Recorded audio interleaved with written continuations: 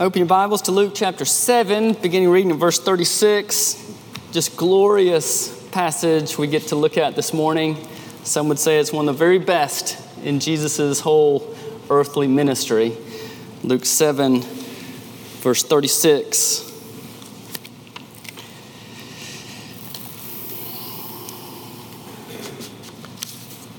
Hear God's word, 7:36. One of the Pharisees asked him to eat with him, and he went into the Pharisee's house and reclined at the table. And behold, a woman of the city, who was a sinner, when she learned that he was reclining at table in the Pharisee's house, brought an alabaster flask of ointment, and standing behind him at his feet, weeping, she began to wet his feet with her tears and wiped them with the hair of her head and kissed his feet and anointed them with ointment. Now, when the Pharisee who had invited him saw this, he said to himself, if this man were a prophet, he would have known who and what sort of woman this is who is touching him, for she is a sinner. And Jesus, answering, said to him, Simon, I have something to say to you. And he answered, Say it, teacher. A certain moneylender had two debtors. One owed 500 denarii and the other 50. And when they could not pay, he canceled the debt of both. Now, which of them will love him more? And Simon answered, the one, I suppose, for whom he canceled the larger debt. And he said to him, You have judged rightly. Then he turned toward the woman. He said to Simon, Do you see this woman? I entered your house. You gave me no water for my feet, but she has wet my feet with her tears and wiped them with her hair. You gave me no kiss, but from the time I came in, she has not ceased to kiss my feet. You did not anoint my head with oil, but she has anointed my feet with ointment. Therefore, I tell you, her sins, which are many, are forgiven, for she loved much. But he who is forgiven little loves little. And he said to her, Your sins are forgiven.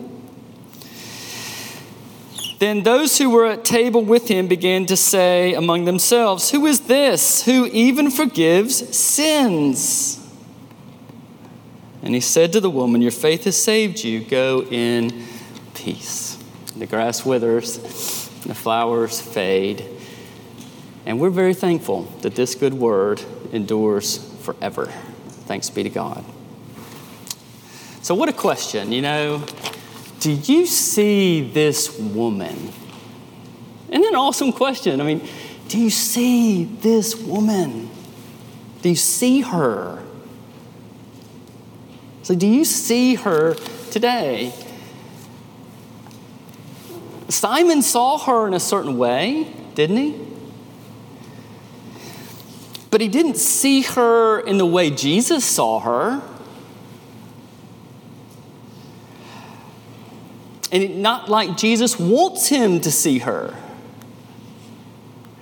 I mean, Jesus wants us to stand back and be in awe of this woman, this stunning display of faith here. It's a wonder, really. He wants us to stand back and just admire that.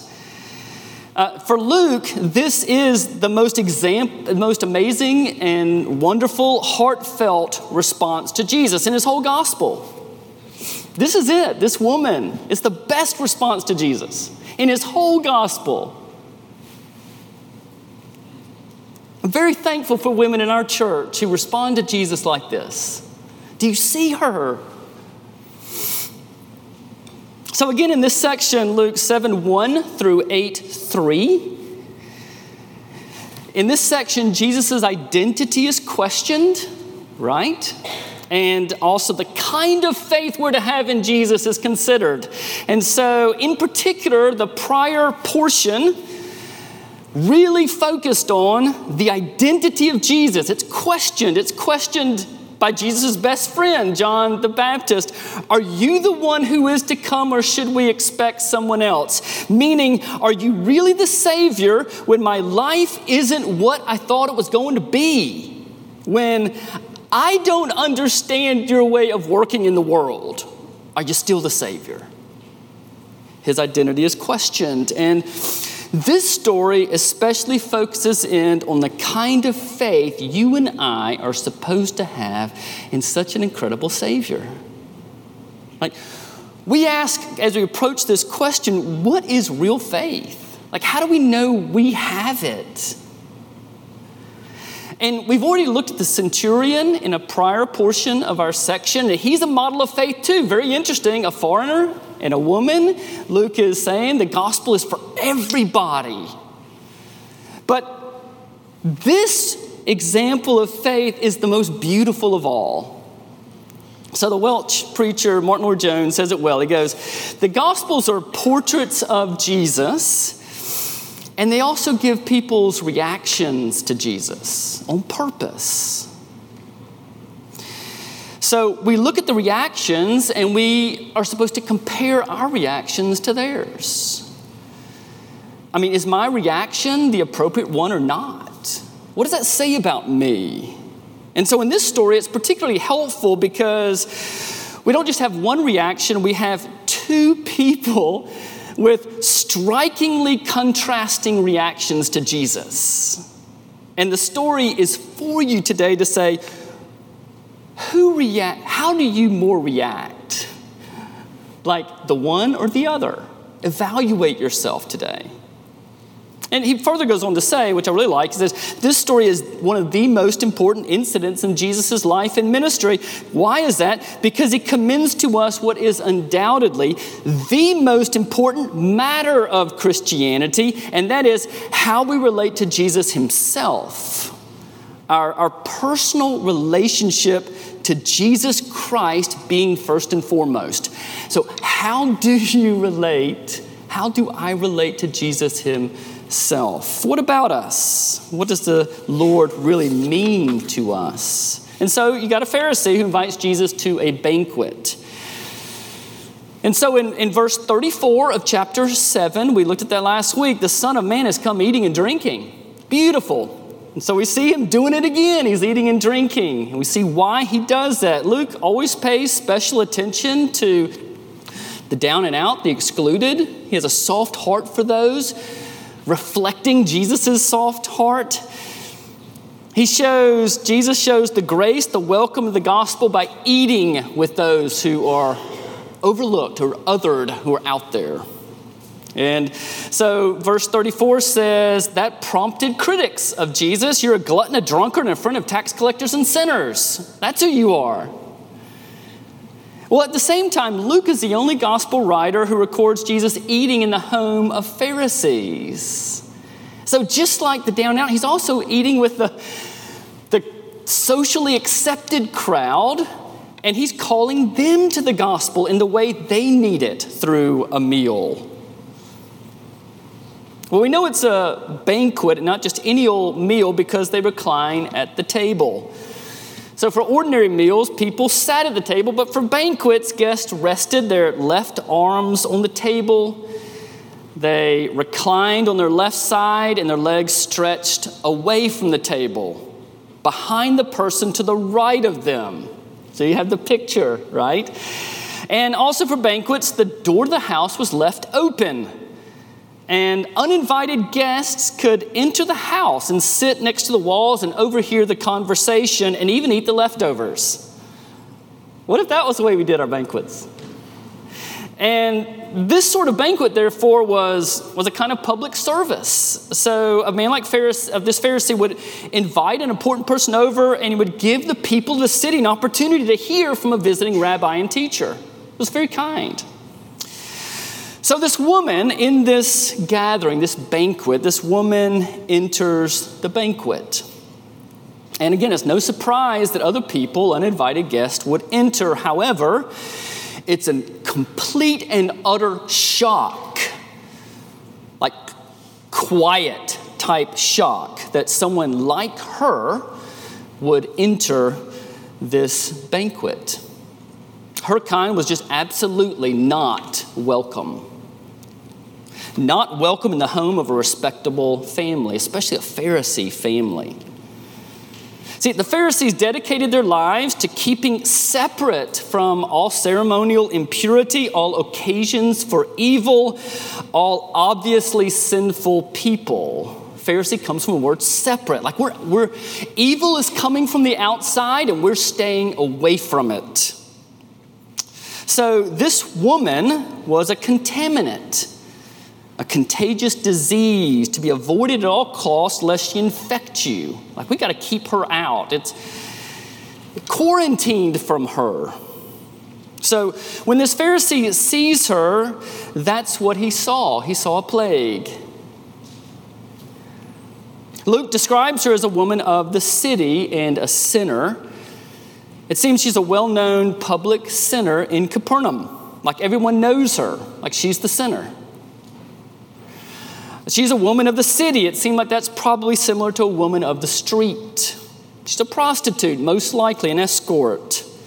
Think of Francine Rivers' book, movie, Redeeming Love. I think you probably got the picture of her, this infamous or famous prostitute in that area. So she learns that Jesus is dining at this Pharisee's house. She hears it. It's in the community. People are talking about it. So she hears that, and she goes home. And she goes home to get her prized possession. It's worth a year's wages. It may be her nest egg. It's an alabaster flask of ointment.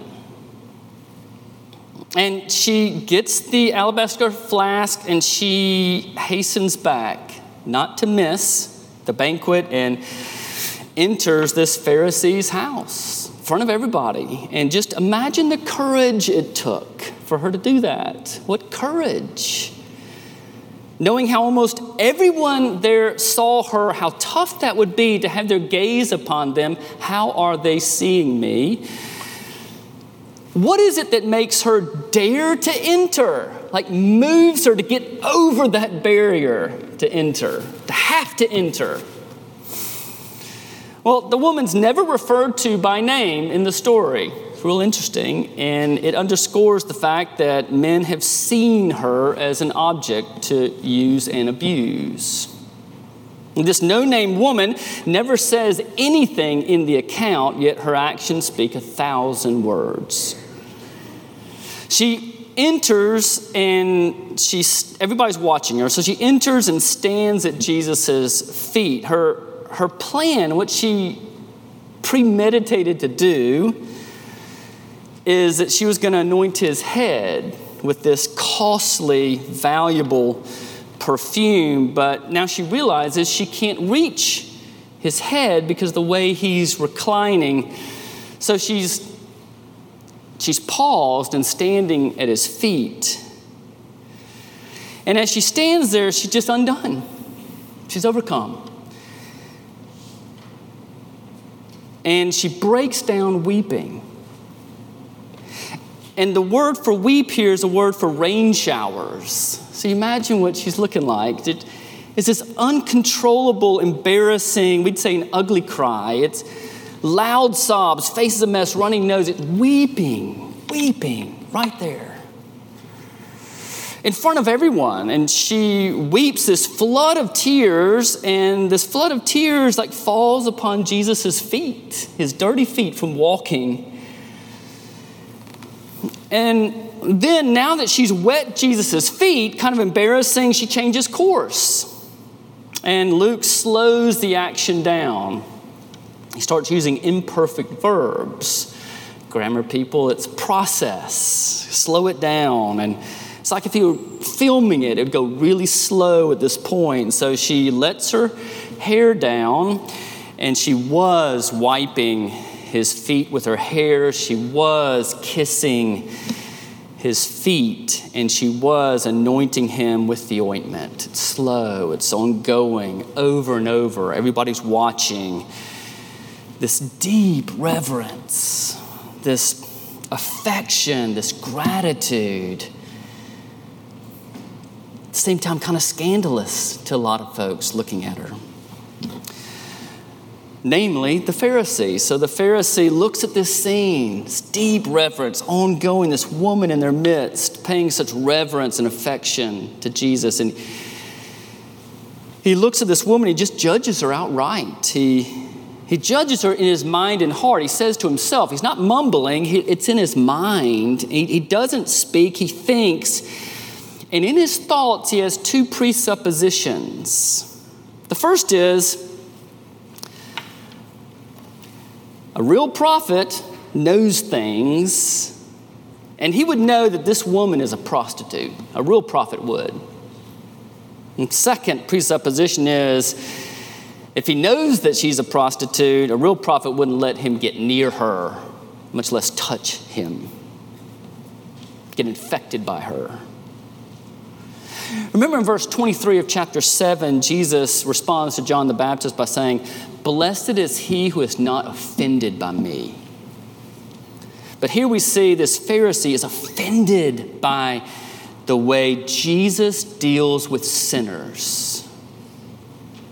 Offended by it. You know, it's a question for us. He's offended by how he deals with outright sinners.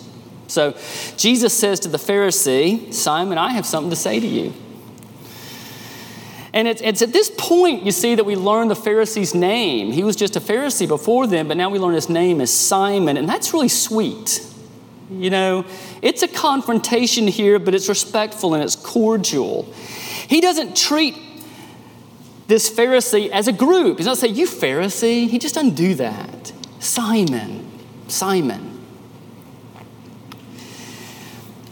We see here, therefore, that the story is especially for a person like Simon. And he's challenging him with the gospel. So he says, Simon doubts that Jesus is a prophet, but Jesus is about to show him he is a prophet, that he's much more than a prophet even. Like, he reads what's in Simon's heart, and he also knows that the woman has committed many sins. It's no mystery to Jesus. He knows it. We just can't kid ourselves that Jesus doesn't know what's going on. He knows. And so Jesus tells Simon a perfectly crafted parable. He says a moneylender has two debtors. One owes him 500 denarii, which is 1 3/4 years' wages for a common guy, laborer. The other owes him 50 denarii, which is 2 months for a day laborer. But neither the one nor the other can pay the debt. And so what does this moneylender do? What are his options? We have several options, but what this moneylender does is, amazingly, he chooses an option that no one would choose, and that is he cancels the debt of both.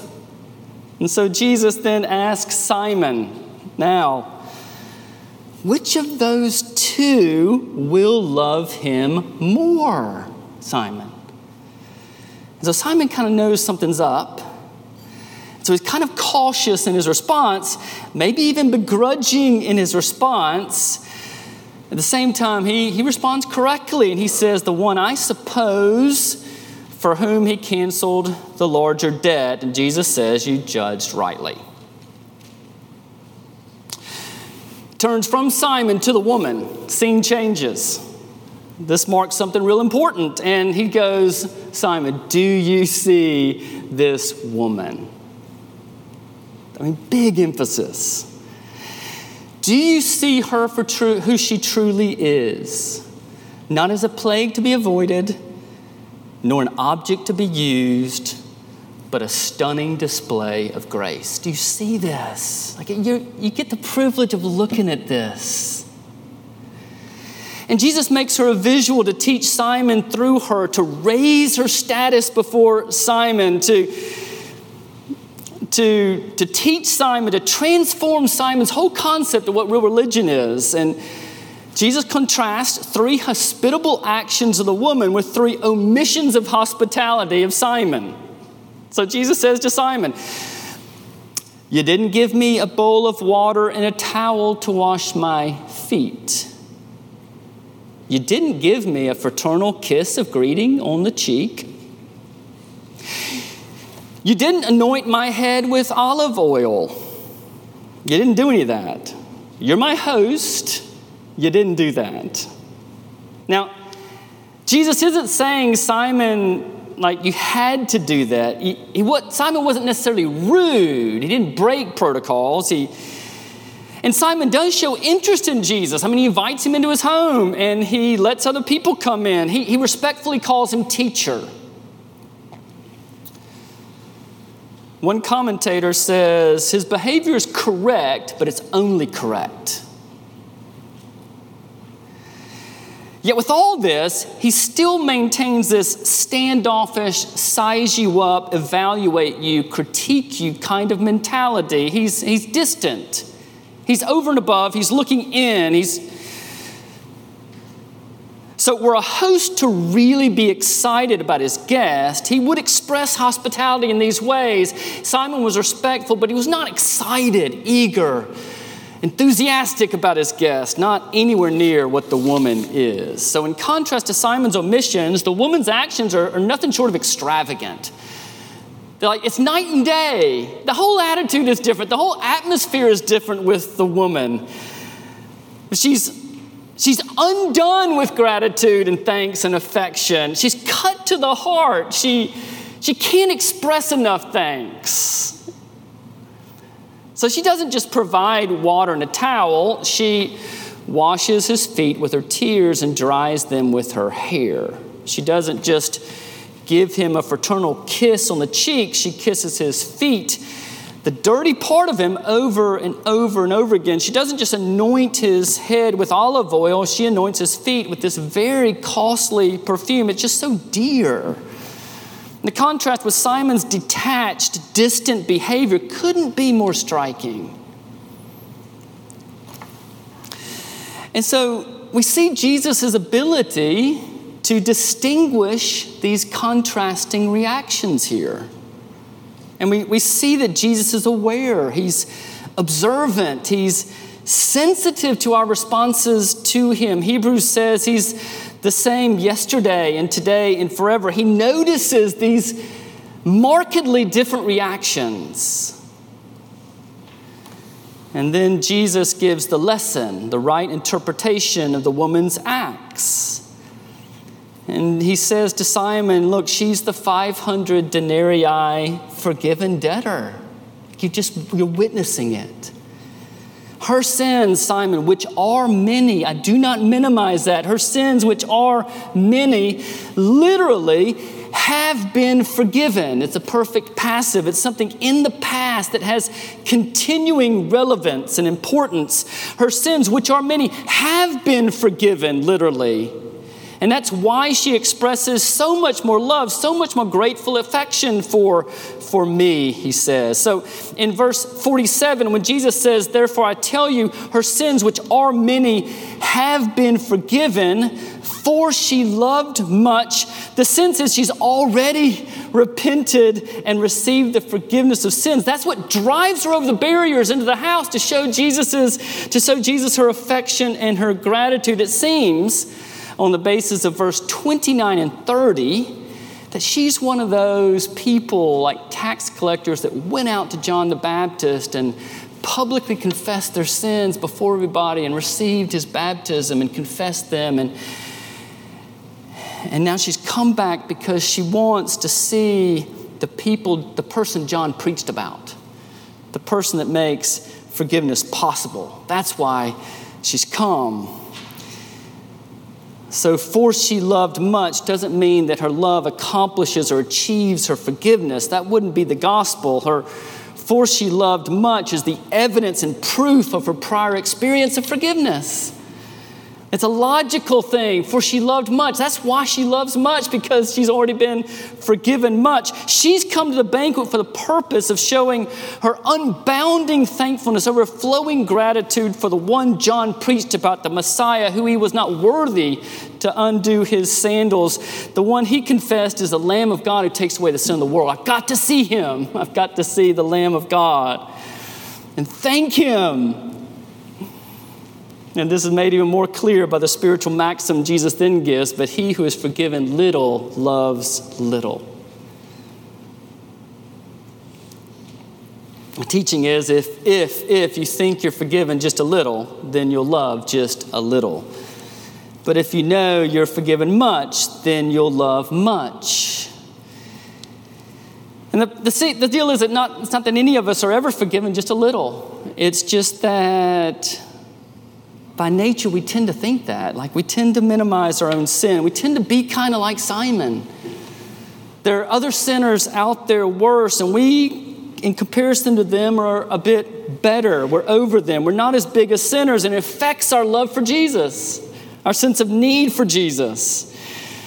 If that's what we think, then we may be interested in Jesus. We may want to study Jesus. We may have a respect for Jesus. We may do what's proper or courteous with respect to Jesus, just like Simon does, but we'll never have the devotion and gratitude and overflowing affection, the heartfelt response to Jesus that the woman expresses.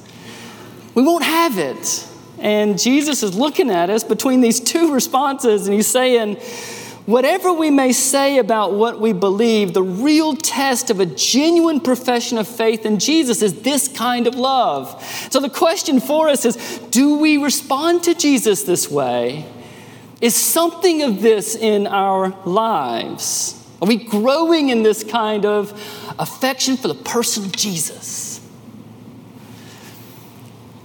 That's what genuine faith looks like. And so verse 48, Jesus makes this astounding declaration of the woman. He just, in front of everybody, he just goes, your sins have been forgiven. That's literally, again, your sins have been forgiven in the past. So why does he even say it? Well, it's kind of like the comfort of the gospel we give on the Lord's Day, where we get to tell you, if you confess your sin, you have been forgiven. And so Jesus what he's doing is he's given her assurance that her sins are indeed forgiven, washed clean. And he also does that to publicly defend her and recognize her before Simon that your identity is not terrible public sinner. Your identity is forgiven daughter of God. And he does so to make a point about himself. I'm not just a prophet. I'm much more than a teacher. I have the power to forgive sins. Therefore, I'm on the level with God himself. You need to get there, Simon. And so I'm capable of paying your infinite sin debt so that God, the moneylender, can cancel it. In fact, that's why I'm here. I'm about to bear your debt upon the cross, that I can just eradicate it and cancel it by suffering your penalty on your behalf. Finally, Jesus says to her, your faith has saved you. Go in peace. He makes it abundantly clear the instrument for receiving the gospel is faith alone in Christ alone. To receive the forgiveness of sins that issues into abounding love for Christ, because it's all a gift. And then Jesus says to her, go in peace. Huge statement. It's a customary greeting of farewell, but here in this context, so much more. He's looking at this woman. It's been so broken, so shamed, so humiliated, but now totally restored. And he's declaring God's shalom over her, his peace over her, his benediction, the light of his countenance, his name on her forehead.